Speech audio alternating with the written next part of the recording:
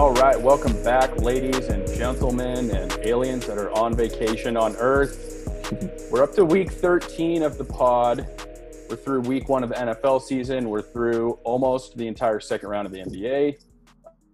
We're getting down to the NHL. Baseball's been it's been a crazy week. I texted the boys on Thursday and said, hey, guys, I watched basketball, hockey, football, and baseball today. So that was like a pretty great day. James, how you doing? Week 1 is done. I know you were pumped for football to come back. Oh my God, you have no idea. I was hanging out with Tradon and Eric on Sunday watching football. You should have seen me pregame. I was jumping up and down, getting super excited. And then the Niners played and lost. And then I got super sad, super angry. Yeah, and then I cried on the way home. But other than that, it was fantastic, man. And I pride myself on the fact that I did not get punched out because I did kind of indulge in the alcohol, and I was kind of annoying. So, James, thank you for not punching my head. That doesn't sound like you. Tradon got so drunk. Oh, gosh. I think Jimmy G threw like one incomplete pass, and James ripped out Tradon's drawer, and like all the silverware flew out all over the ground. That is I do remember that happening, but that was first like incomplete pass. And then we ate a bunch of ice cream. We ate all of Tradon's ice cream at his house. That was a good time. Wow. I just bought it. I didn't even take a bite before. I bought it like 3 days. It was a gallon of ice cream. What some awful house guests. So, Tyler, James is obviously like you, where he's going to angry throw things when his team's is not going well. Yeah. How you doing over there? Rams week 1 win? Yeah, definitely wanted to throw things after that Eagles loss. That was horrible. Up 17-0 and then just shit the bed in the second half. That was hard. Who'd you lose to? The Washington football team. Did I say the team that has no name? Got it. Yeah, that one. Yeah, the one that doesn't have a goddamn name. So that was rough. But then the Rams came back and beat the Cowboys. So that kind of helped finish the day strong for me there. Dodgers lost a rough one last night, so that was rough. But they're winning right now, so hopefully they can hold the lead. But we'll see. But other than that, doing great. Sports are back. I love it. Eric, you're obviously not doing great down there. How you doing? Not good. Stressing, and Clippers are collapsing once again in the fourth quarter. Uh-oh. This could be probably the worst thing you'd ever want to see your team go through. And I'm going through it. It is generally astounding how the Clippers now 3 games in a row have sort of crumbled in the second half. We'll kind of update you guys on that as the game goes on. But James, let's start with you. As I mentioned earlier, week 1 of the NFL season is done. Some of our fantasy teams did well. Some of them didn't. How are you feeling? Let's get into the NFL week 1. All right, guys. So we're going to start with I'm going to focus more on fantasy nowadays because the division previews are now over. So we're going to go through waivers and do waiver wire ads here. So for my segment, it's going to be based off the ESPN leagues, and it's going to be based off of free agents who are on your waiver wire who are less than 50% owned for the majority for literally all the leagues because it has a percentage on there. And we're going to go through every single position, quarterback through tight end. Today we're going to start with the quarterback, and it's Gardner Minshew II from Jacksonville. He's my pick of the week this week for a quarterback, and it seems just like, 2 or 3 weeks ago I was just talking shit on him. It was terrible. He wasn't going to do shit. But then he went off and scored 20.8 points. He was projected for 15, and he outscored that tremendously. He's only owned in 14.9% of the leagues right now, and his stat line was crazy, guys. Did you guys see that? He had 1 incomplete pass. He went 19 for 20. He's 95% and threw 3 touchdowns. His quarterback rating was 142.3. The perfect quarterback rating is 158. He was so close to having a perfect quarterback rating. Out of all the quarterbacks, he was the 11th highest scoring QB. He outscored Tom Brady, Patrick Mahomes, Dak Prescott, Carson Wentz. He outscored all those guys, and he's only owned in 14% of leagues. He plays the Titans in week 2, which is a tough matchup. But then he goes on to face Miami, Cincinnati, Houston, Detroit. The thing about Jacksonville is that they're going to have more negative game scripts, so they'll have to throw way more often, which, is good for him. He's shown last year in a very small sample size, albeit because he's a rookie last year, but he had 21 touchdowns and 6 interceptions last year. That's really good numbers for a rookie quarterback, and he's poised to do that again this year. So, Tyler, I know you don't really have a need for QB right now because you have Deshaun Watson and Cam Newton, but I realized that you've been getting to Bud Light Seltzer recently. Is that enough for you to add Gardner Minshew? Or, I mean, like, what do you think about him as a waiver wire ad? Ooh, I don't know. But yeah, he was talking the talk with that Bud Light commercial. You know, say, pick me. If you win your fantasy league, you get, what is it, a year's supply of Bud Light. I would probably never drink Bud Light unless it's for some weird drinking game or something like that. But yeah, I mean, like you mentioned, he had a great first week, so we kind of backed up the talk with the whole Bud Light fantasy incentive. So that's something to think about for people who are a little thinned out on QB right now. He could be a good pickup, or at least just for a backup, just in case he continues this. I mean, if he is in the top 10 in fantasy points for quarterback, I mean, I think if he can do what he did last week, I think that's definitely possible. So yeah, for me personally, I'm not really looking at him because I'm pretty good on QBs. But for those, if you have, a quarterback gets injured down the line or you don't have very good depth at QB, like I think this is probably the top QB to look at. A couple other notable QBs that we could have talked about here is Mitch Trubisky from the Bears. He had 24.3 points, but he's only owned 2.7% of leagues. He had an awful first three quarters of the game, but then he still managed to get 24 points. I don't know how he did that. The Bears suck. And then Kirk Cousins, Eric's favorite quarterback from Minnesota. He had 21.8 points, but he's only owned 21.2% of leagues. Moving on to running back here, we have Malcolm Brown from the Rams. He's currently owned in 7.9% of ESPN leagues. He was projected for 5.82 points against Dallas, but he went on to score 26 points. He had 18 carries for 79 yards and 2 touchdowns. He also added 3 receptions and 31 yards through the air. He was tied for third for most receptions on the team after Robert Woods with 6. So a lot of people didn't trust Malcolm Brown just because you kind of wanted to stay away from the Rams' backfield. They had what Sean McVay termed a 3-headed backfield. So that's between him, Cam Akers, and Darrell Henderson. But as it comes out, Malcolm Brown's the lead back of that 3-headed backfield. Cam Akers only had 14 carries for 39 yards. Darrell Henderson, 3 carries for 6 yards. When you look at snap counts, Malcolm Brown was out there for 60% of snaps. Cam Akers, 33, and Henderson, 5. Right now, the one to trust is Malcolm Brown. He was the 5th highest scoring running back in week 1. His upcoming schedule right now is to the Eagles, who just lost to the football team, the Buffalo Bills, the Giants, and the football team. That's a pretty decent schedule for a running back. Right now, the Rams' offense looks like it looked 2 years ago. They did well against the Cowboys. And that means a lot of positive game scripts, which means a lot more running and bleeding the clock out. So, Alex, you have Lev Bell, and you pretty much just lost him for a couple weeks with a hamstring injury. What do you think of Malcolm Brown? Yeah, Lev Bell. God, what a dumbass fucking pick. Yeah, Malcolm nice try on the trade, by the way. Yeah, I figured I'd just throw that out there, see what happened. Yeah, for Malcolm Brown, you nailed it. He was out there for a majority of the snaps. We talked about it in the NFC West preview about how awful the Rams' offensive line was last year. They looked a lot better against a decent Dallas defense. So if you're looking for a running back if you're an idiot like me and draft Lev Bell, or if you're worried about some of these other running backs, if you got James Conner on your team, he's out for a little bit. Any of these running backs that got off to a slow start and you're looking for someone to pick it up, it does seem 100% like Malcolm Brown is the guy for now. I would keep an eye on it, though. I do think that eventually Cam Akers might be the dude in LA. Primetime game Sunday night against the Cowboys in a brand new stadium. They maybe wanted to give the share or load share to the veteran. So keep an eye on it, but for sure, Malcolm Brown is a very interesting pickup on the waiver wires this week.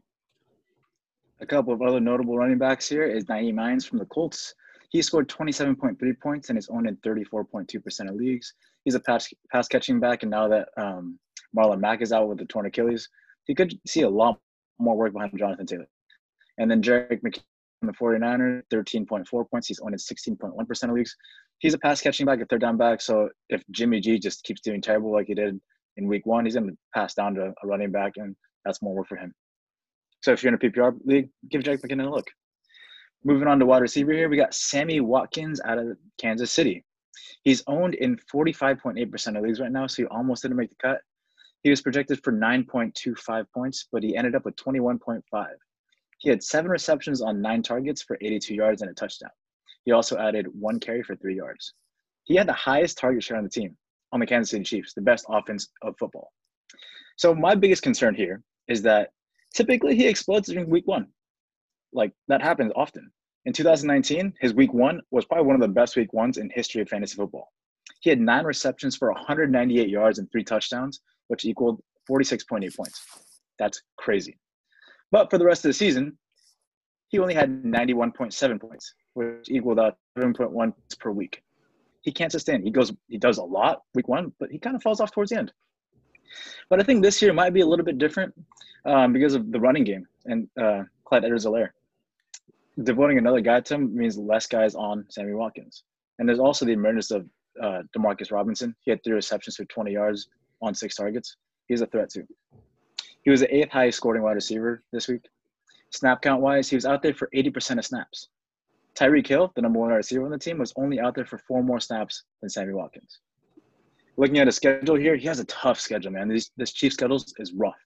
You have the Chargers coming up. They don't have Derwin James, and they almost lost to the Bengals, but that's still a decent defense. Then you have Baltimore, tough. New England, they still got Stephon Gilmore, tough. You got the Raiders, easy. And then you go to Buffalo, who also has another really tough defense. I actually think having all these tough defenses is a good thing for Sammy Watkins, mainly because Pat Mahomes is best QB in the league when it comes to throwing. And teams will start to devote more defenders to Tyreek Hill, Travis Kelce, and CEH, which, that allows Sammy Watkins to draw the 3rd or 4th best corner or safety to defend him, which he'll exploit and do well on. Tradon, your wide receivers straight up did not produce this week. DJ Moore had 9.4 points, T.Y. Hilton had 9.3, and Keenan Allen had 7.7. What do you think of Sammy Watkins as a waiver wire ad? Would you drop someone in your team to add some wide receiver depth? Well, first of all, I want to make sure that I haven't yet. I don't believe I have. I think I'd have a different move in the thing here. But no, I mean, yeah, he brought in he brought in some respectable points, and he kind of does that, like you said, every single season opener. Like that's kind of his thing. But I don't see it worth picking him up. He's going to face a more capable, at least for this week. He's going to face a more capable, corner in back, on the Chargers defense. And I actually am going to use your reasoning for him to be a good option as actually a negative, because I think that Mahomes has just too many weapons. So, and for any given game, so he can have, week to week, I think he has some upside potential. But the fact that he scored 21.5 points this week, he's kind of at that top of his peak. Like, I don't see any upside from there. I only see downside. Could he go sideways? Maybe.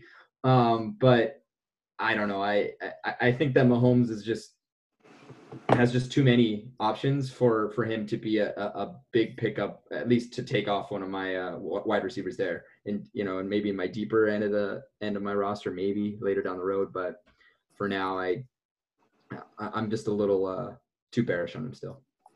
Okay.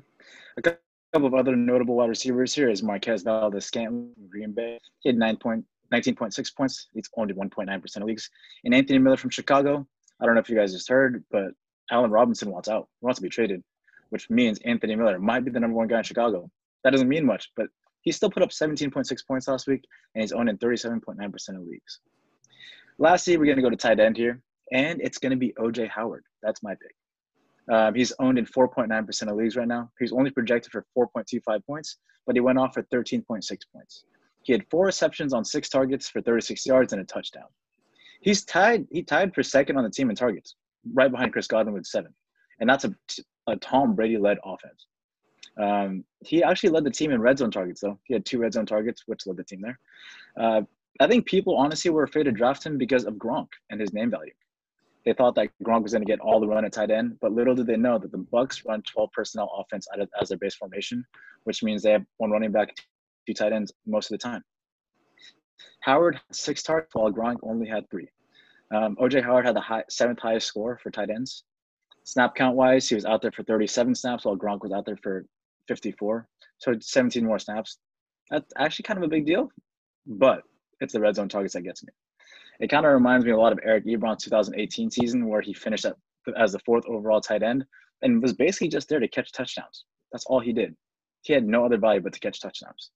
His upcoming schedule is Carolina, Denver, Chargers, and Chicago. Eric, Blake Jarwin just tore his ACL. What do you think of O.J. Howard as a waiver wire ad? I actually did have Blake Jarwin, just dropped him. O.J. Howard caught 4 out of 6 targets, got 36 yards and a touchdown game 1. It scares me because I have Gronk in one of my other leagues, so I feel like they're just going to veer away from Gronk the more O.J. Howard does well. Next game is Tom Brady's home debut in Tampa Bay against a questionable Panthers defense. In other words, look for Howard to go off. Like I said earlier, I think it's going to boost up his confidence if he does go off in this game, and that's going to be threatening for anyone who has Gronk, which I do in one other league. I think Alex has him in our league. So, yeah. Oh, my God. Fucking He's watching the basket, Clippers game. Dude. He's having a rough time right now. Yep, he's not happy. Anyway, some other notable tight ends of note here is Dallas Goedert, who I actually wanted to talk about, but Eric didn't want to because he was like, I had him last year and he didn't do dick for me. That's a quote. Dallas Goedert scored 24.1 points and is owned in 27.2% of leagues. And Logan Thomas from Washington, 13.7 points, owned in 0.5% of leagues. It seems like the Clippers lost. Yep, there goes a jersey. So the last thing you want to do here, guys, I want to go around and ask everybody who their favorite waiver wire pickup is, and it could be somebody I mentioned, or it could be anybody really, and why they picked him. So Tyler, start with you. Yeah, I picked Robbie Anderson, Carolina Panthers. I just checked his availability. He's only available in about 30% of leagues. So he's a little bit. He's taken in 70% of leagues. Correct. So if he's available, look for him. I think he's a solid wide receiver 3 flex option for you. Just the past 3 seasons, averaged 824 yards, 6 touchdowns with the Jets. He's now on the Carolina Panthers. Got 25 points last week in week 1. So if he's available, I would check out Robbie Anderson. Alex?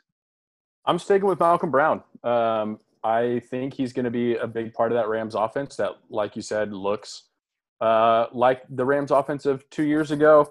It all comes down to that offensive line and how much time Malcolm Brown stays on the field compared to those other 2 guys. But Malcolm Brown is available in a high percentage of leagues. So if you can go get him. Tradon? I got a sleeper, boys. I got Benny Snell Jr. for this week. All right. He's going to take the bulk of the snaps for the Steelers, assuming this is all encompassing that James Conner is out. If he's out, forget what I'm saying. Just forget it, okay? Broncos are coming off a rough week against the Titans. He'd make a solid plug-and-play situation. You know, I'm into that plug-and-play, get it going. Benny Snell Jr., baby. And lastly, Eric. I got Valdez-Scantling. I think Aaron Rodgers is going to have a good season, and we saw that game 1. I think Valdez-Scantling will become a big target for him. All right, guys. Thank you very much. That was my waiver wire segment for this week. All right. Yeah, crazy NFL week 1 for sure. We'll see how many of these guys get picked up coming into week 2 and see how they perform. When we come back, Eric's talking about golf. We got a big major tournament coming up, so Eric's going to give us the lowdown on that. We'll be right back.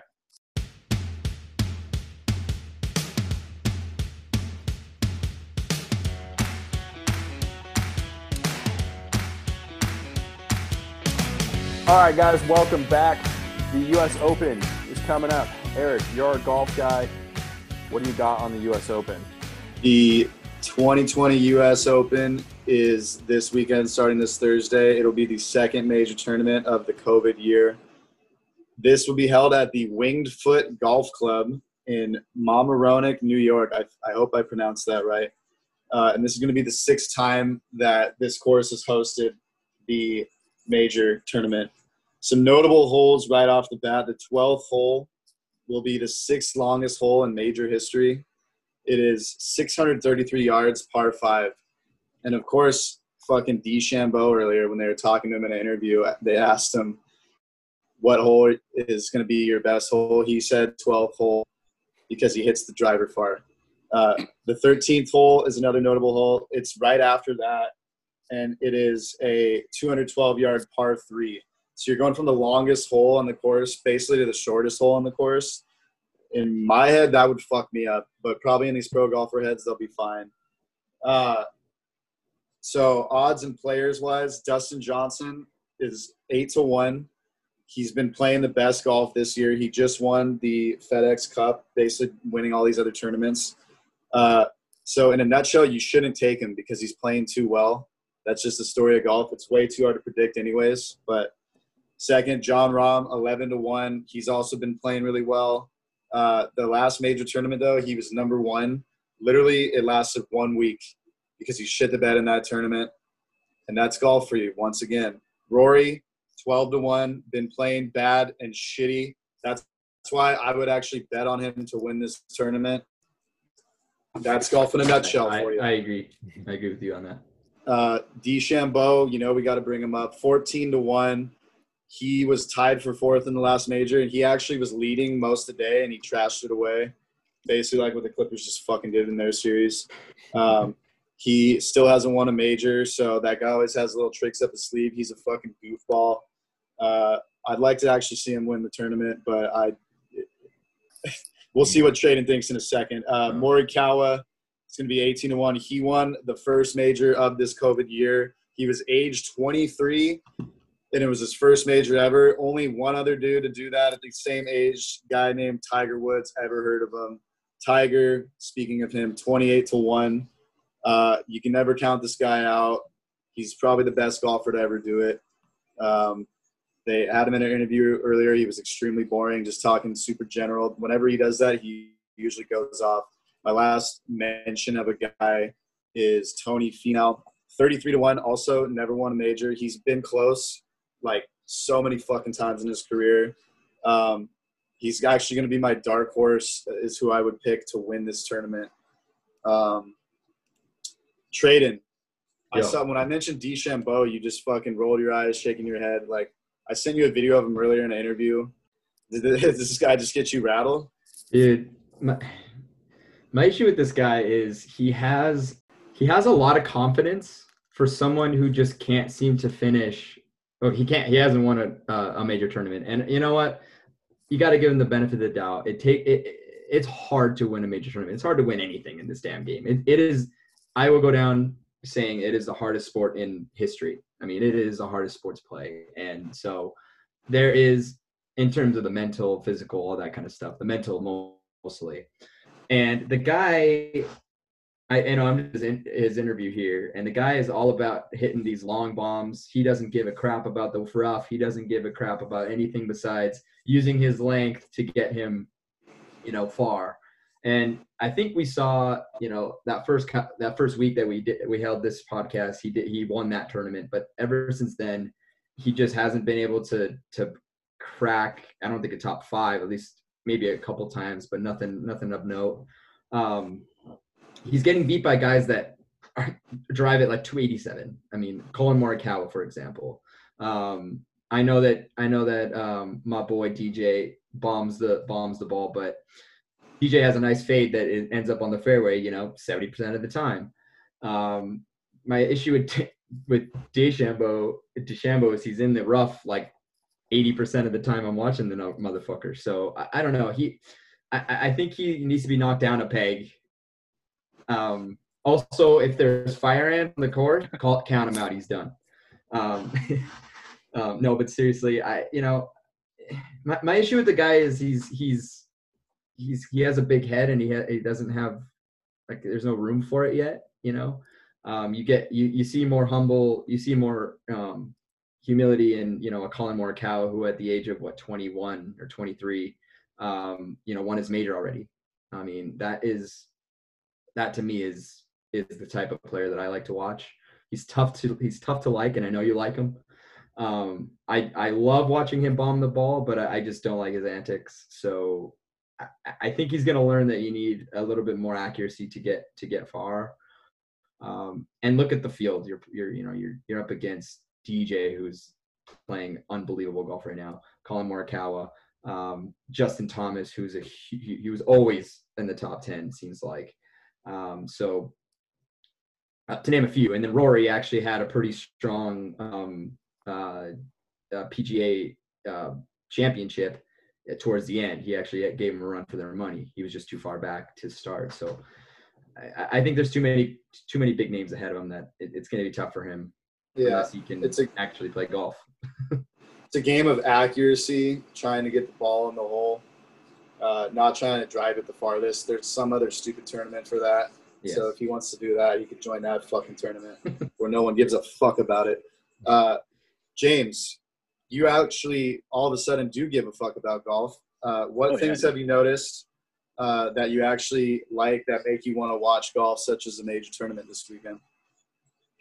Well, I started golfing about 2 months ago here, and it's a lot of fun.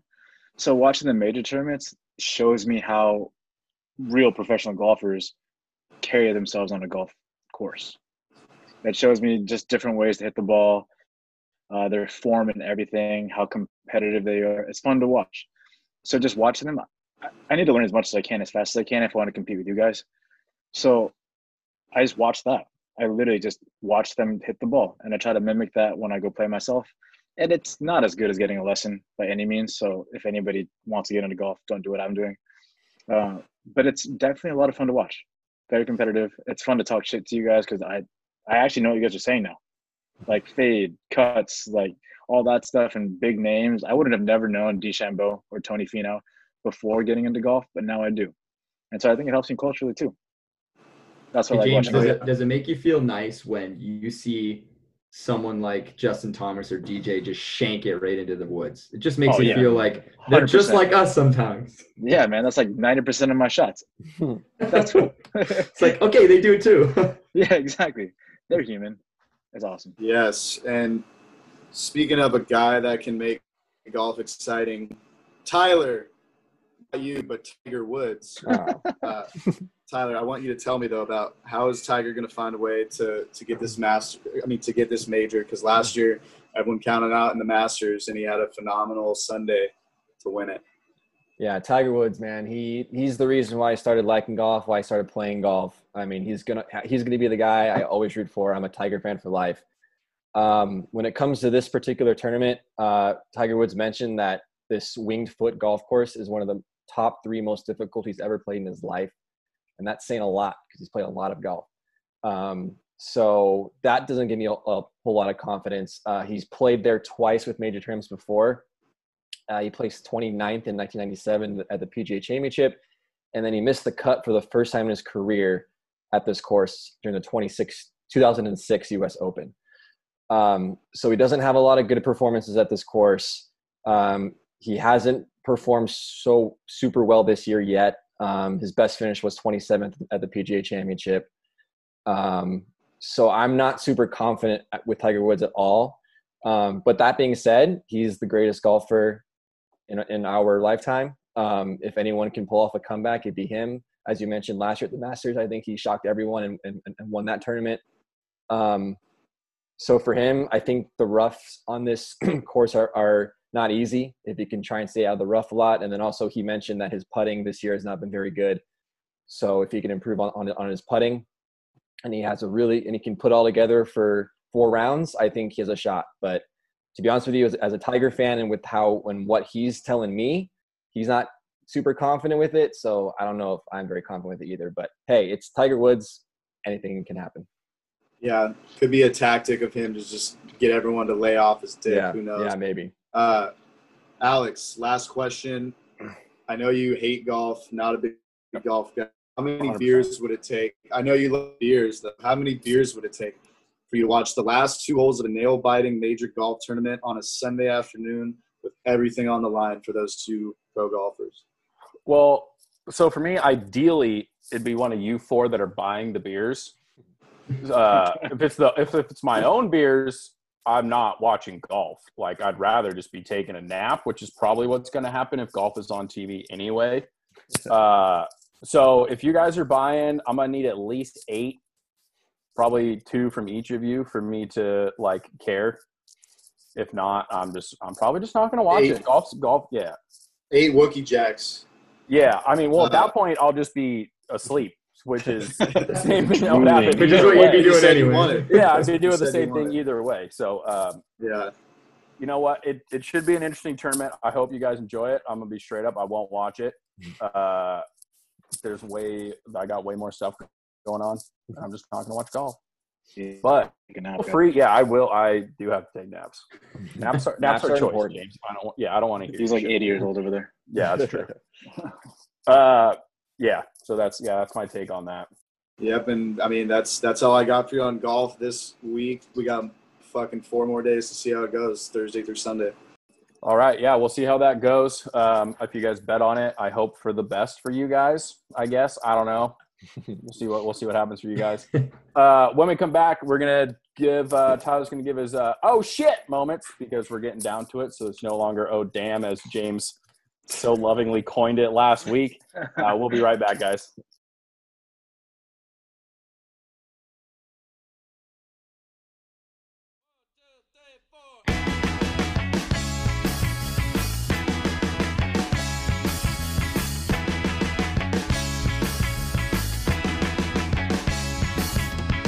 All right, boys, we are back.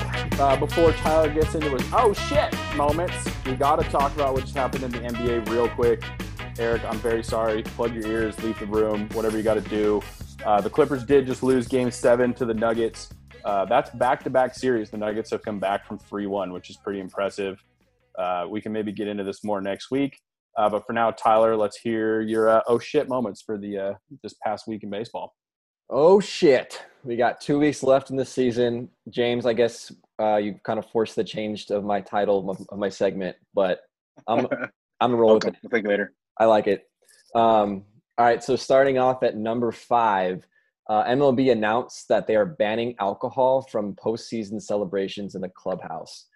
MLB is known to be one of those sports that kind of probably does it maybe too much for some, but it's super fun to watch. And for me, I'm personally going to miss it a lot. Just gallons and gallons of champagne and beer flying to the clubhouse, guys just letting loose after a division clinching win or a World Series or whatever it is. I understand the decision. You know, you're increasing the risk of potentially spreading the virus with all the alcohol. So it's a little weird. I think that there could be a way to figure it out without having to worry about it. But I understand with the times, I guess I get it, but I personally don't love this rule. So I kind of asked all you guys, if you're going to be bummed not getting to see those team celebrations. Alex, I'll start with you. Kinda. I mean, especially with the new playoff format, like if you win that first series of, you win the first 2 games, I don't know. I feel like it's kind of weak to just start, popping champagne everywhere. Like you won 2 games, especially if you're the 1 seed, like you're playing a team that realistically would never have made the playoffs to begin with. I mean, I'll miss it, if when the teams get into the later rounds, there's always clutch, just drunk as fuck players giving interviews, which is super funny. Yeah. But to be honest, like, Tradon, what do you got? Well, first of all, forgive me for being new, but they crack champagne after every round that they win? Yeah. Okay, first of all, that's overkill. Yeah. So I guess I won't really care that they won't be able to do it early on because FYI, they really only give out 1 World Series a year, and that's what you're actually playing for, but I digress. For the World Series, that's ridiculous.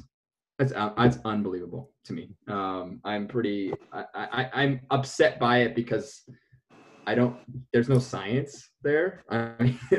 Thank you, dude. That makes 0 sense. Zero. I don't know. Forgive me again if I'm wrong here, but aren't they still getting tested daily? Every other day. Every other day. So they have to clear the ability to play. I'm pretty sure if you're negative and you're cleared to play, are you gonna get it from the champagne? Like that's what I don't get. Like you're already. That's what I mean. That's what I think it's the science behind it that I don't understand. Isn't alcohol and hand sanitizer anyways? And cleaning products? Basically. Doesn't Not quite the level that you need, but I don't know. I think the science behind it is questionable at best. But again, that's me. Although I won't miss it if they're not going to do it during this other rounds, because you haven't even won anything yet. Sorry, guys.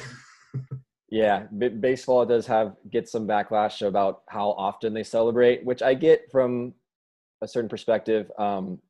I can see. I mean, this year is going to be so different because there's so many more rounds in the playoffs and there's so many more teams in it. But normally, winning your division after 162 games is a really big deal because getting that and you're guaranteed a playoff series. So I understand it for that, and I kind of understand it for winning the league championship series because it's more of a tradition kind of thing. Because it used to be just the best team from the AL, the best team in the NL met in the World Series. So it was kind of a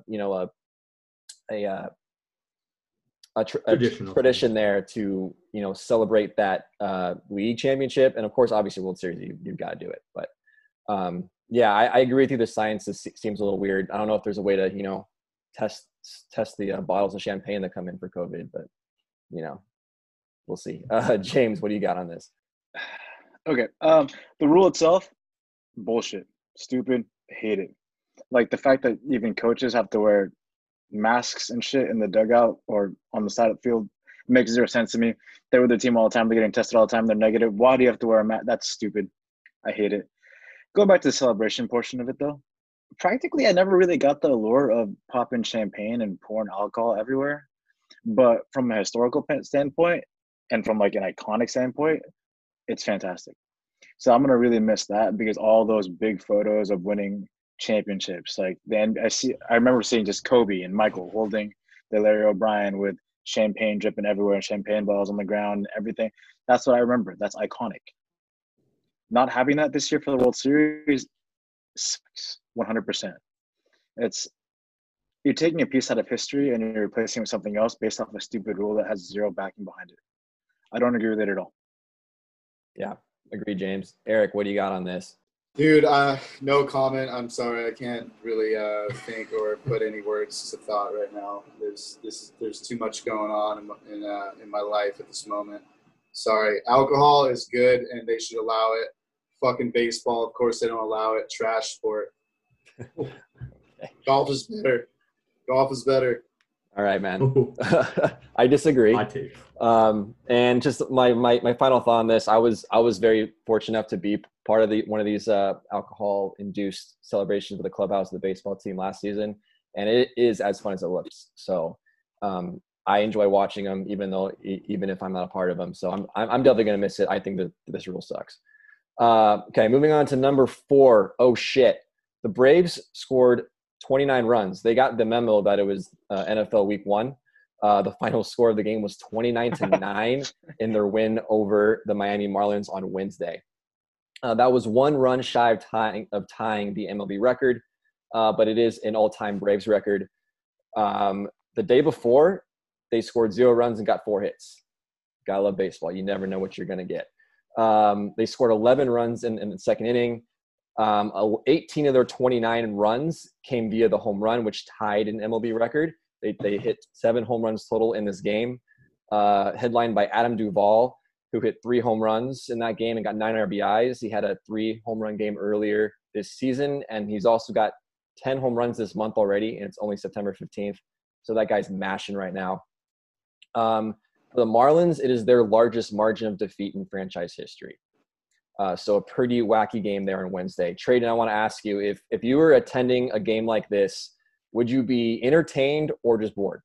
Okay, so I kind of fought with this because I needed to know how the runs kind of were scored. Because if they were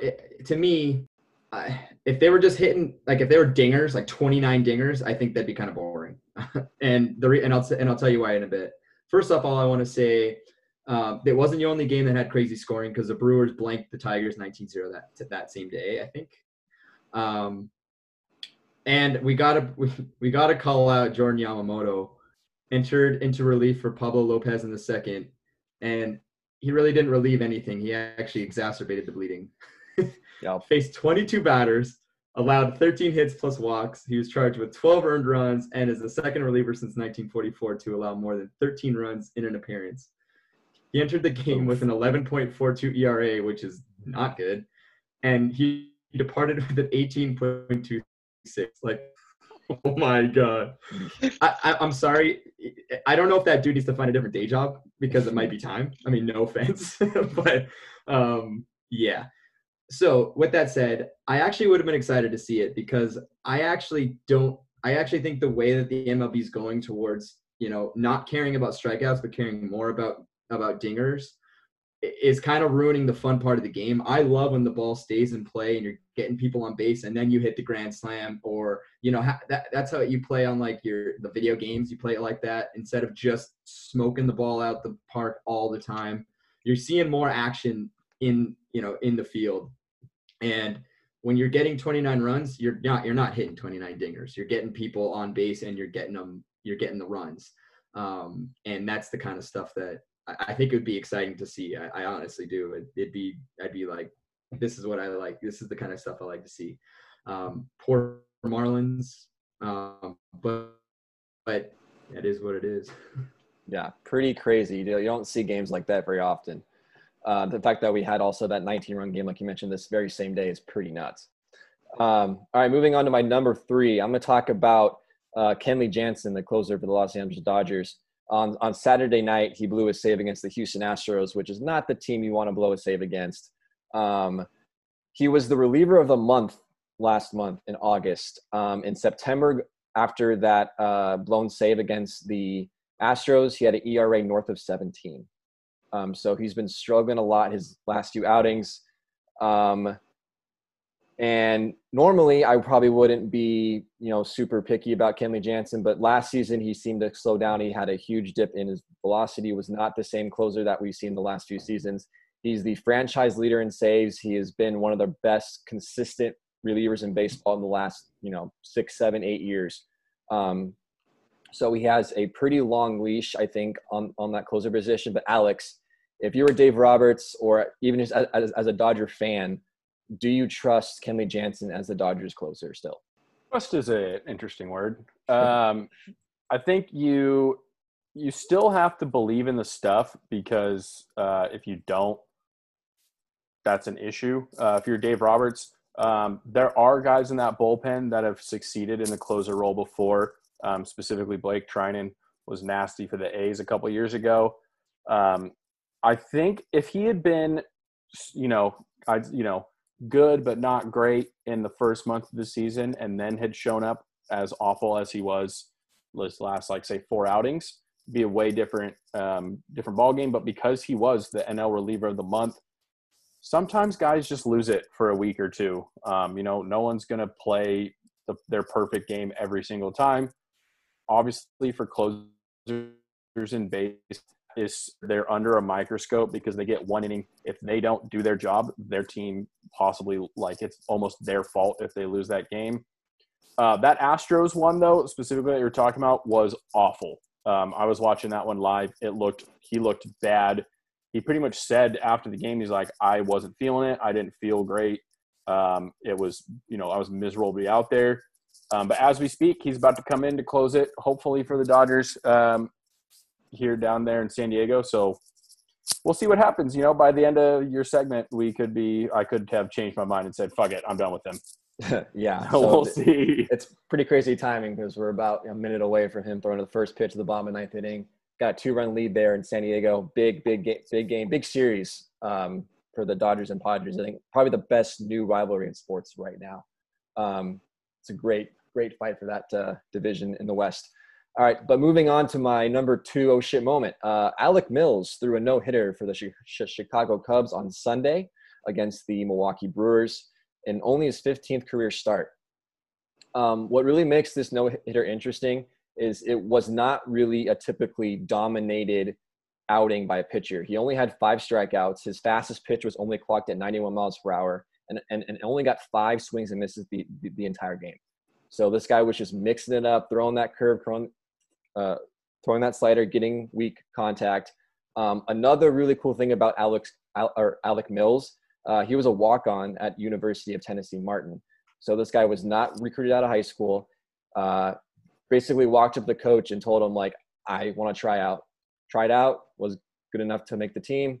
And he got drafted by Kansas City in 2012, worked his way up to the minor leagues, got cut by Kansas City in 2017, got picked up by the Cubs, made his way to the big leagues, and throws a no-hitter last Sunday. So you gotta love a story like that. I think it's pretty awesome.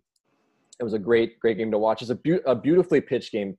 Games that are pitched like that aren't, he's not striking out every batter, which is also great to watch. But guys that can do it with less than elite stuff is an amazing feat, and that's why I think this no-hitter is super impressive. So congrats to Alec Mills.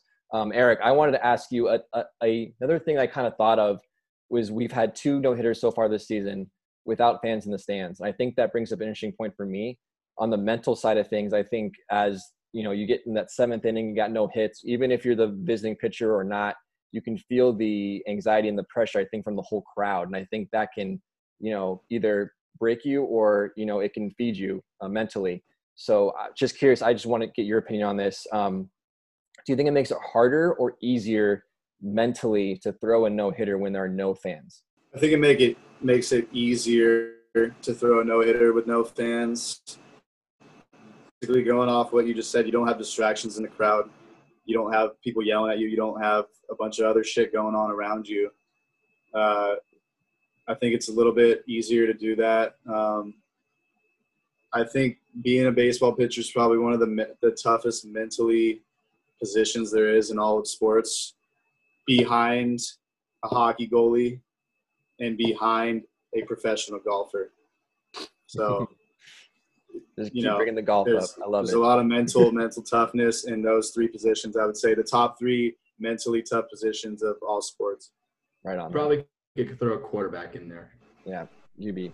Yeah, probably that too. All right, my number 1 oh shit moment of the week. Matt Chapman, the A's all-star third baseman, is out for the season. Huge blow for the Oakland A's. Strained his right hip. He's going to undergo season-ending surgery. This year, using 10 home runs, 25 RBIs. His average isn't what it normally was, but he's still a huge staple of that lineup. Also, a huge loss for them on the defensive end. This guy's won 2 Gold Gloves and a Platinum Glove, which goes to the best overall defender in the game. So that's a big loss. The A's did sign former All-Star Jake Lamb. Previously played for Arizona, got cut by them. He hasn't been the same Jake Lamb the last couple of seasons, but he has potential to be pretty good. Currently, the A's are pretty set right now to win this division. They're 6.5 games ahead of the Astros. So they're most likely going to make the playoffs, but I think this is a big blow for a deep run to a guy like Matt Chapman. Tradon. What was that? Who won? Islanders moving on to the next game. I'm behind, guy. Oh, bummer. All right, well, breaking news. Islanders win. They survive. Sorry, Tyler. So they're behind 3-2. All good, man. But that brings me, James. I want to ask you this question. How badly does this injury hurt the A's chances of making a deep postseason run? I actually don't think it hurts him that much, to be honest. It hurts him, but not as much as you think. Mainly because they made a huge trade at the deadline for somebody that can play third base, who can play pretty much all infield positions, and that's Tommy La Stella from the Angels. That was right at the trade deadline. He was an all-star last season before breaking his leg. He was one of the few bright spots that the Angels had this last season, and they traded him away to the A's, which hurts me. You talked about how Matt Chapman had declining averages, declining stats this year and all that, but he still had a WAR of 1.1, which led the A's. On defense, like you mentioned, he's really, really good. Tommy La Stella, though, his averages are better than Matt Chapman's. Right now, he's averaging 276. Matt Chapman only averaged 232. Tommy La Stella has 26 runs, 42 hits, 22 RBIs, and 5 home runs. On the flip side of that, Matt Chapman only had 22 runs, 30 hits, and 25 RBIs. He did also have 10 home runs. But the fact of the matter is, Tommy La Stella is somebody who's capable of stepping in and filling that bat in the lineup. Defensively, I'm not so sure. Matt Chapman is one of the best defending third baseman in the league, hands down. And it's gonna be hard to replicate that. But when it comes to just batting and keeping bats alive and scoring, I think Tommy La Stella is there and can make a good impact. For sure. Yeah, I agree with you. I think if this one does sting, it does hurt. I still think this team has great depth. As you mentioned, they're one of the best teams in baseball right now. I think they got a good shot at making the League Championship Series, possibly even making the World Series, even without Matt Chapman. But it does hurt. He is probably the face of that franchise. So big loss there for the A's. So I just want to throw in a couple honorable mentions before I wrap up here. Last week on the podcast, I called out the Yankees for losing 15 out of 20. Ever since I called them on the podcast, they've gone 6-0. They're back up into second place in their division after scoring 20 runs against the Blue Jays tonight. So you're welcome, 20? Yankees. 2-0? 20 runs tonight. Wow. TLDR bump, boy. That is the TLDR bump. You're welcome, Yankees fans. Number 2. Anybody else want a TLDR bump? Yeah. The Niners did horrible. Yeah, Niners, what the fuck? You got to step your shit up or you're going to miss the playoffs, guys. Come on. James, are you worried about our bet that the Rams are going to make the playoffs? A little bit right now. It's week 1, but yeah, a little bit. And then real quickly, MLB announced their postseason schedule, which includes a few bubbles. It will start September 29th. The first wildcard round will be played at the higher team stadium. After that, they're moving into 4 separate bubbles for the division round. Houston and Arlington for the National League, San Diego, LA for the American League. The LCS, the National League, will play in Arlington. The American League will be played in San Diego, and the World Series will be played in Arlington, Texas at the brand new Globe Life Field. And there's also a possibility that fans might be allowed a limited capacity for the LCS and World Series. So look out for that. MLB, the bubble is coming. Other than that, Alex, that's all I got. All right, Tyler, your oh shit moments are fire as always. We got one segment left. Tradon, you're going to finish up hockey. We kind of jumped into it a little bit during the middle of that last one, which is okay, but we could talk about that game between Tampa and New York. And then we can also talk about the Dallas Stars moving on. We'll be right back, boys.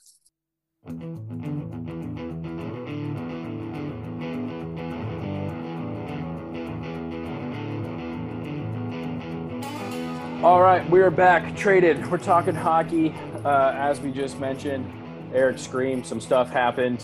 Why don't you talk about that game? And we'll talk about now one team moving on. Yeah. Well, we'll start with the series that, I thought was going to end tonight. Did not. The Tampa Bay New York Islanders series. Tampa Bay now leads 3-2 with the win by the Islanders, forcing Game 6. We got a beautiful overtime goal from Jordan Eberle after an interesting game where you saw a lot of shots, great goaltending. A nice 1-1 game. The Bolts did score a second goal, but they were clearly offside. That was a good challenge. That was really far offside. But we got goals from Victor Hedman, which is the third of the series. Victor Hedman might as well just be considered the greatest defenseman in our game right now. He is just unbelievable. But hey, I mean, got to hand it to the Islanders. They came back. I guess my first question to everybody right now, as it stands, I'm gonna go around. Do you see the Islanders winning 2 games in a row still, Tyler?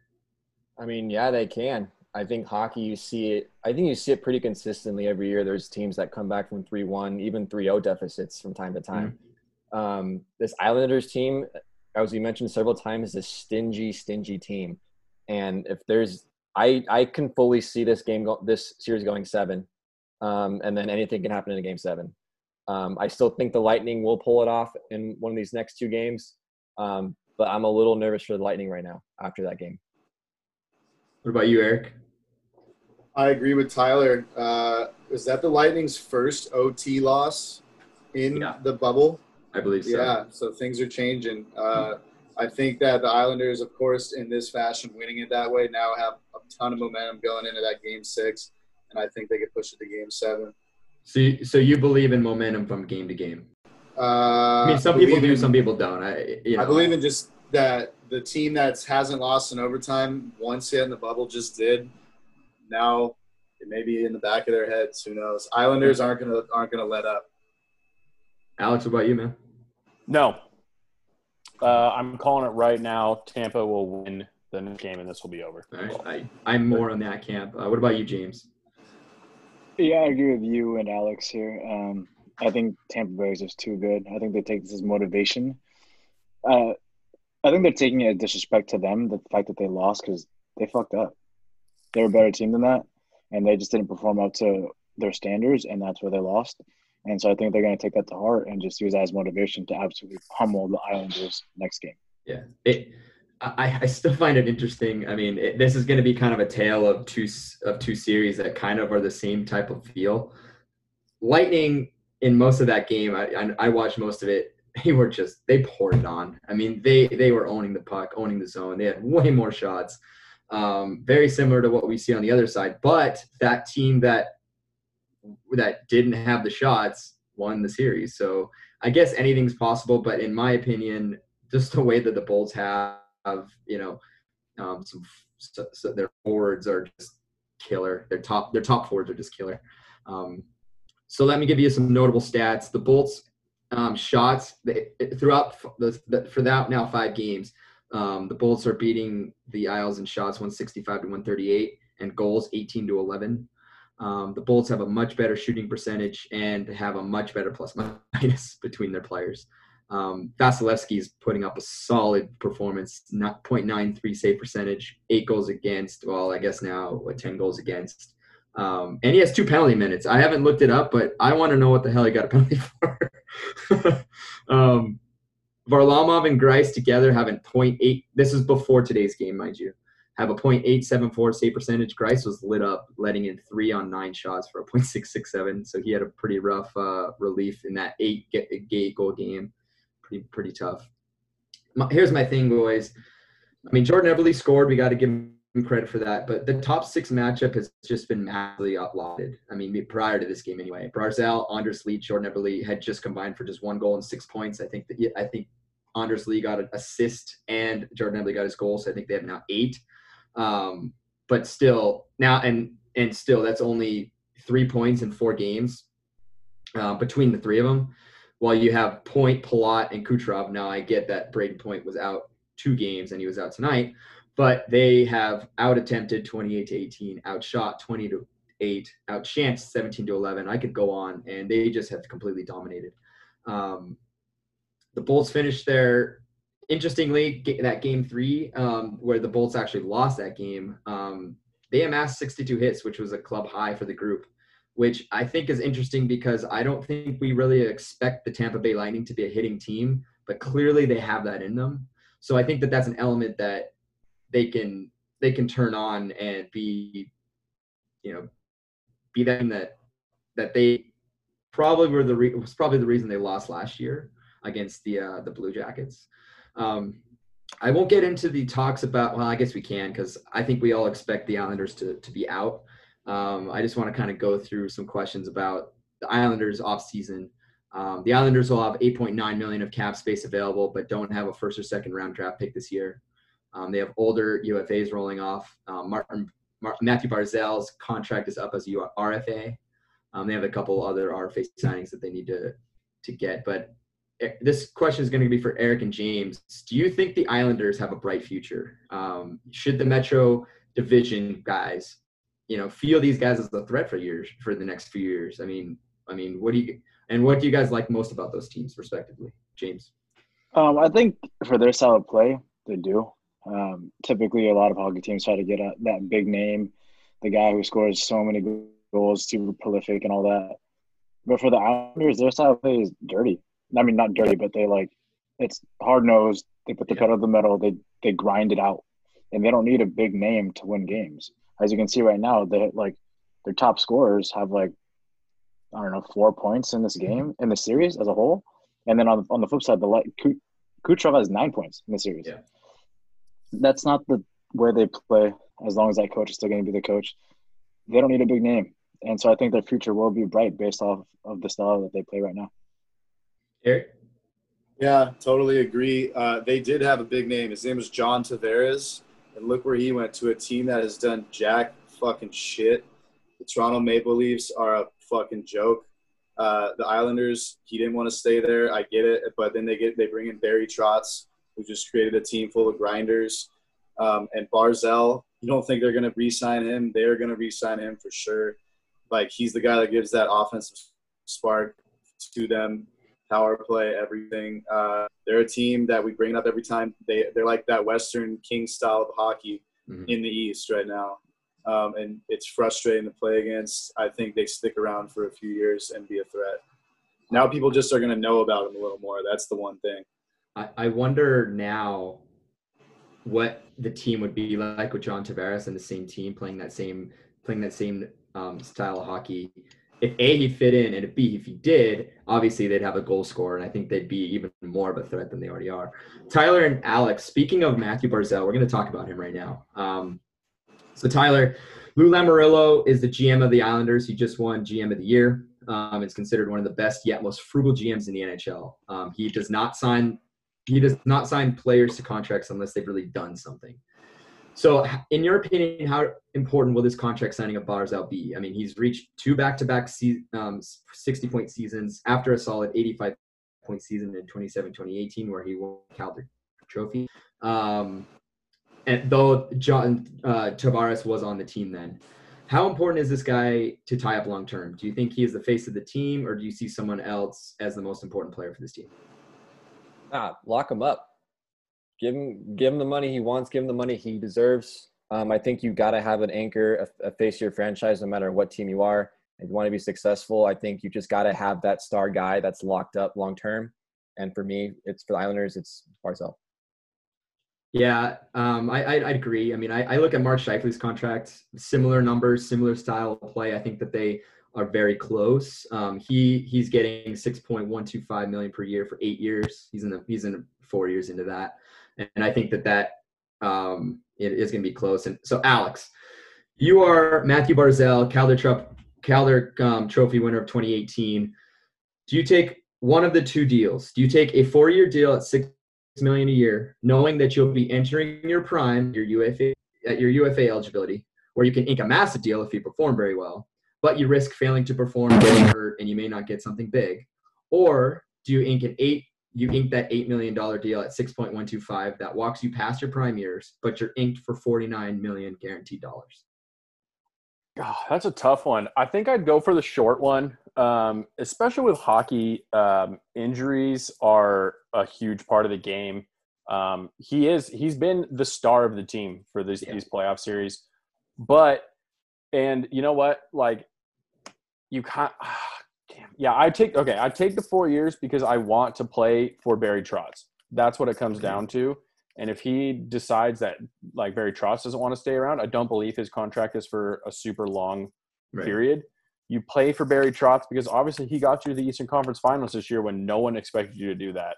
He's one of the best coaches in the league right now. You take the money and you bet on yourself. That's what I would do. Yeah. I think I agree. I think that players, when they take a little bit less money, I think that he'd actually be leaving some money on the table for them to sign maybe someone else who can actually score. They might actually have a good chance at making another Eastern Conference final for sure. It's just an interesting dynamic there. So, but hey, that's my series on the Islanders. We still have maybe two more games. But I think this group kind of thinks that Tampa Bay is gonna finish it out in the next two. Going on to the other side, Eric, you won some money, baby. Dallas Stars beat the Vegas Golden Knights 4-1 in the series. First of all, I want to ask, how much money did you win, or did you just not lose $100? I actually just didn't lose $200. I broke even.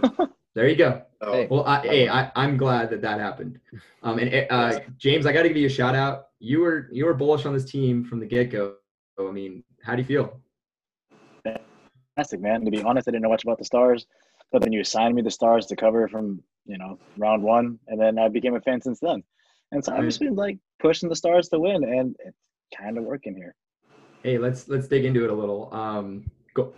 Leonard and Fleury. First of all, the shots were insane. Vegas shot 166 versus the Stars 118. The Golden Knights only put in I don't even know how many goals. It was putrid compared to their shots. Fleury and Leonard together had a .925 save percentage, .96 for Fleury, .914 for Leonard. 1 shutout, 9 goals against for a 1.8 goals against average, which is really good. That is solid numbers, guys.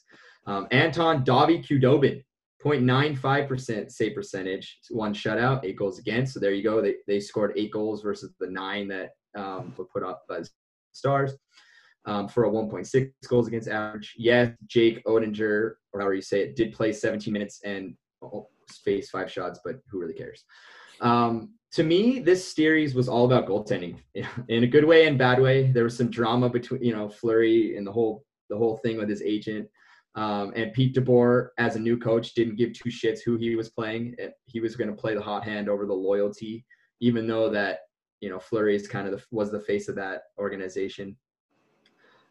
Flower has 2 more years left on his deal at $7 million per year, has a modified no trade clause. So he submits a 10 no-fly zone list of teams that he can't go to. And Leonard is at 29 years old, is a current free agent coming off a $5 million 1-year deal. He signed 3 back-to-back 1-year deals. So he hasn't seen a long-term contract since his entry level. So Eric and James, this question is for you guys. If you guys were Kelly McCrimmon, who's the GM, knowing what you know about Flower's drama, his impact as the face of the Golden Knights, and given the fact that Leonard has had a great season and deservingly stole the net from Marc-Andre Fleury, who would you go with next year? Do you trade Flower, enter him into the trade market, and offload the dollars to sign Leonard long term, or do you see a chance that Leonard would take less than Flower? Do you see any chance that Leonard would take less than Flower, allowing the team to bring back both, or do you stick with Flower and let Leonard test free agency? Eric, you keep Marc-Andre Fleury. The guy got him to the Stanley Cup in their first season ever. The guy's won 2 or 3 Stanley Cups with the Penguins already. 2. He's been called upon before for the big moments, and he shines in them. Yeah, he had his whole drama with his agent. Throw that shit aside and keep him. Leonard is good, and I like the guy. He's got a good story and an upbringing and everything. But, Leonard has been getting shopped around the NHL most of his career. I keep Fleury. James? I disagree with you 100% there. I think the younger goaltender, mainly because they're trying to start a dynasty, aren't you? This is like what Alex was saying. He bet on himself. He had a couple 1-year deals back to back to back, and now it's time for him to cash in. He performed really well during this entire playoffs. He got traded from an team to a great team, and he did well. He bet on himself. It paid off. Give him the money he deserves. Give him a ton of years too. Like he could be a goaltender there for a long time because he's only 29 years old. Yeah. Marc-Andre Fleury is 75? I don't know. He's old. But he's going to be done soon, man. You can't give that guy that much money right now. I don't know Leonard's character at all. I don't know if he'd be willing to take a pay cut to keep both. But in a perfect world, that's what would happen. Mm-hmm. Unfortunately, it's 2020, and this world kind of sucks right now. So Marc-Andre Fleury has been fantastic for the Knights, but if I was a GM, I'd trade him away. And it's with a heavy heart. I have a ton of respect for that guy, for that franchise, but I look towards the future. No, I get it. I actually agree with you on that one. Leonard was played fantastic, and knowing the goalie market this year, there's no way in hell he's taking a pay cut. He can go literally anywhere and cash in. Alex and Tyler, before we move on to the Dallas Stars, the Vegas Golden Knights had very little problems defending goals. I would say giving up nine goals in 5 games is better than average. I don't know how many of those were empty nets, but regardless, that's pretty freaking solid. Although they were only able to muster up 8 on 166 shots. Tough shooting percentage for a team that has one of the best zone times I've ever seen in the last 2 playoff series. In the regular season, they had an above average goals for, so that was interesting. Do you think this team is missing a key goal scorer or finisher, or do you chalk this up to you ran into 2 goaltenders? Or is that just how hockey goes? Sometimes you have offense and sometimes it runs out. Alex. Okay, so 2 things first. Fleury has won 3 cups with the Penguins. You're right, he has. 2, I'm obviously a fucking idiot because I picked the Knights to win in 5 during our last podcast. So that went completely wrong for me. So shout out to me for being an idiot. No, you're not an idiot. I mean, they outplayed them big time. I mean, I'm sorry. They did. But to answer your actual question, in that first season where Vegas just kind of stormed the West, William Karlsson was decided to just be like, just kidding, I'm going to be a top goal scorer in the league. And I feel like, I know I don't pay attention to the Knights. They're not my team. I hate them. So I'm not upset that they're not in it. But he has seemed to sort of disappear. And, coming back to this, generally the Knights are a team of players that other teams didn't want. They pretty much just said, hey, here you go. Yeah, they got big names like Mark Stone and Max Pacioretty. But yet to bring it all back together, yes, they need one big goal or, they're a team of scrappy players that together can be great. But sometimes you need that Sid Crosby, that Connor McDavid, that Alexander Ovechkin, that's Steven Stamkos, Nikita Kucherov. Sometimes you need those guys. And I don't think the Knights have a player like that. And sometimes you do. In the playoffs, you need one guy to just step up and carry your team. Yeah. What about you, Tyler? Yeah, I would agree. I didn't think the Knights really needed that going into this series. I thought they were playing well with the mix that they had. Yeah, they didn't have that, high-end, top 5 NHL goal scorer. But you see plenty of teams that can win without that. So I think it was just one of these series where their offense just kind of went cold. But obviously, I think with today's NHL, having a lot of talent and skill and speed on the offensive side is really, really important. I think they still have that. I still think they're pretty deep on offense. But, yeah, maybe they need just that one guy that's going to just light up the scoreboard for them most nights. No pun intended. Yeah, I agree. I think they need to. I think they need to figure out their scoring, whether it's a new player or whether it's just learning to use their own guys to score. Yeah. Because I think their personnel is extremely good. They're very deep. They have some amazing players on there. Hey, I mean, I'm looking at you, James. You gave up Shea Theodore in the expansion draft, and he's turning out to be the next Rob Niedermeyer. Not a big deal. I'll just leave it there. Moving on to Dallas. This question is for James and Alex. Dallas will either play Tampa Bay or the Islanders in the Stanley Cup Final. We presumably it's going to be Tampa Bay. But this will be the first time where we see players not having to travel over multiple time zones to play each other in the finals, right? And we could see the quote-unquote best hockey we have seen ever due to the fact that they're going to be rested more. They don't have to deal with that travel. And they won't have distractions. And the playoffs have always generally been this war of attrition. Usually the final 2 teams are so dead, they're so dogged. And it can kind of turn into just kind of a battle as opposed to really, really good hockey, meaning, sexy hockey, good passing, that kind of stuff. Do you think we will see some of the best hockey due to the fact that you're adding this final prize, the Stanley Cup, into the bubble, that they're not having to deal with the same type of attrition that they're accustomed to seeing? Like, are we gonna see better hockey here, Alex? I think so. Yeah. I'm expecting these guys to, whichever team comes out of the East to face Dallas, I expect both of those teams to just start flying out of the gates. Yeah. I typically, during a regular non-pandemic season, will go with the team that comes in last. I like to go with teams that are right in that hot hand, boom, they won a game 6, boom, they won a game 7, they're moving on to the next round. They're feeling it. Who knows this year? I'm expecting some great hockey. The travel, especially for, if it's say like Dallas and Tampa, or Dallas and New York, really, that's kind of the same difference travel wise. But now they don't have to travel. Yeah, I think the travel just saves their legs, saves their energy. It'll be really interesting to see, but I do think we see some really great hockey in the Stanley Cup final. Yeah. What about you, James? I think a little yes, a little no. A little yes because, like you guys mentioned, the rest and everything. But no, because of the Stars' style of play. They're a pretty physical hockey team all the way through. And they're kind of like the Islanders, but not as much. We saw that in all the games that the Stars beat the Knights in. They're the more physical team. They're not afraid to give up their body. They go in for hits. They go in for hard hits. They're not afraid to throw punches. They put their body on the line all the time to block shots. They don't care. They want to win. And because I think they play that style of hockey, it's not as sexy as the perfect passes, just zigzagging across east, west, north, south, and then slaps from blue line. That's not how it's going to work right now. That's their style of play. And while I think the rest is going to play a huge part of that, it's the style, the style and the characteristics of the players and the coach also play a part in that too. I see that.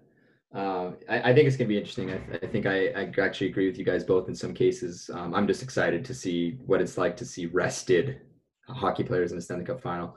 Final point in question for Eric and Tyler. Dallas will be the Stanley Cup final for the first time since 2000, which was 1 year after they won the Stanley Cup in what could otherwise be described as the most controversial Stanley Cup final win in NHL history. This team has been counted out multiple times by even many of us on this podcast, but they prove us wrong time and time again. Tyler, you mentioned that.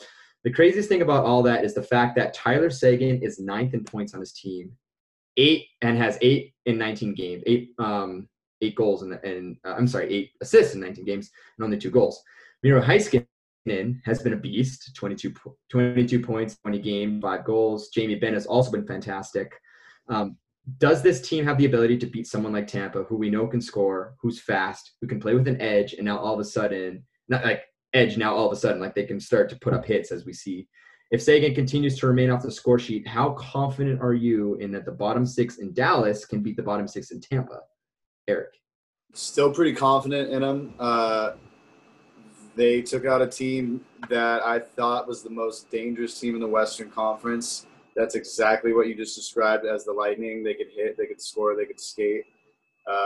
And we've been counting them out all year. Sagan's like that kid on the fucking group project that always dicked around and never did anything, but they get an A on it. That's like how he's been throughout the whole bubble. So he still has time to turn it on. He's going to need to fucking turn it on, though, if they want to win. We said that for this series, and somehow he didn't. And Qdobin stood on his head, as we always say, saved their lives. So I still think they can get past Tampa with or without Seguin. What about you, Tyler? Yeah, I mean, clearly Seguin, him performing at his top level isn't important for this Dallas Stars team. I think they got a lot of other options. But yeah, on paper, to me, it's like, yeah, Lightningers should win this series. But I've said that with every other – I haven't picked the Stars to win once. So who fucking knows? The Stars team just keeps coming out and they keep winning, which is impressive. And as a sports fan, I love to see it. You know, my team's not in the playoffs right now, but I love those teams that are the underdogs and can be the underdogs all the way through. That'd be a great story. So – yeah, I still think the Lightning are the better hockey team here. But like I said, with Stars, with their mojo, the way they're playing right now, they might be the best team left in this tournament. We'll have to see. I watching this Tampa Bay team and watching what they can do, looking at their team. I know I said this about Vegas. I just don't see the Tampa Bay Lightning losing that series against the Dallas Stars. But I better not be too ingrained in that because they've proven. Because the Islanders will win in Game 7. That's why. Fair enough. I will say if in my opinion, if the Islanders end up winning, I think that Dallas will win the series for sure. I think that Dallas is the better team in that type of environment. I think they have better firepower, and I think that they'll be able to beat the Islanders in that sense. But that's all we got for hockey. Sorry it was long, but it's starting to end up, so you're not going to hear much from hockey in about 2 weeks. That's so sad. Oh, I know. All right, thank you, Tradon. Yeah, just like you said, by next week we will have the Stanley Cup final. Figure those two teams figured out. Basketball's winding down. Baseball will have a more clear picture on the postseason. Just a couple things, guys. Like we mentioned a couple podcasts, there's still time to register to vote. If I looked it up today, most of the states, you're allowed to register up to like the first week of October. So if you're 18 plus and you are and not registered to vote, please go do that. Other than that, please like, comment, subscribe on this podcast. If you hate us, let us know. If you like us, also let us know. If it's somewhere in the middle, let us know. Other than that, have a great week, guys. We'll see you back next Wednesday. All right, night.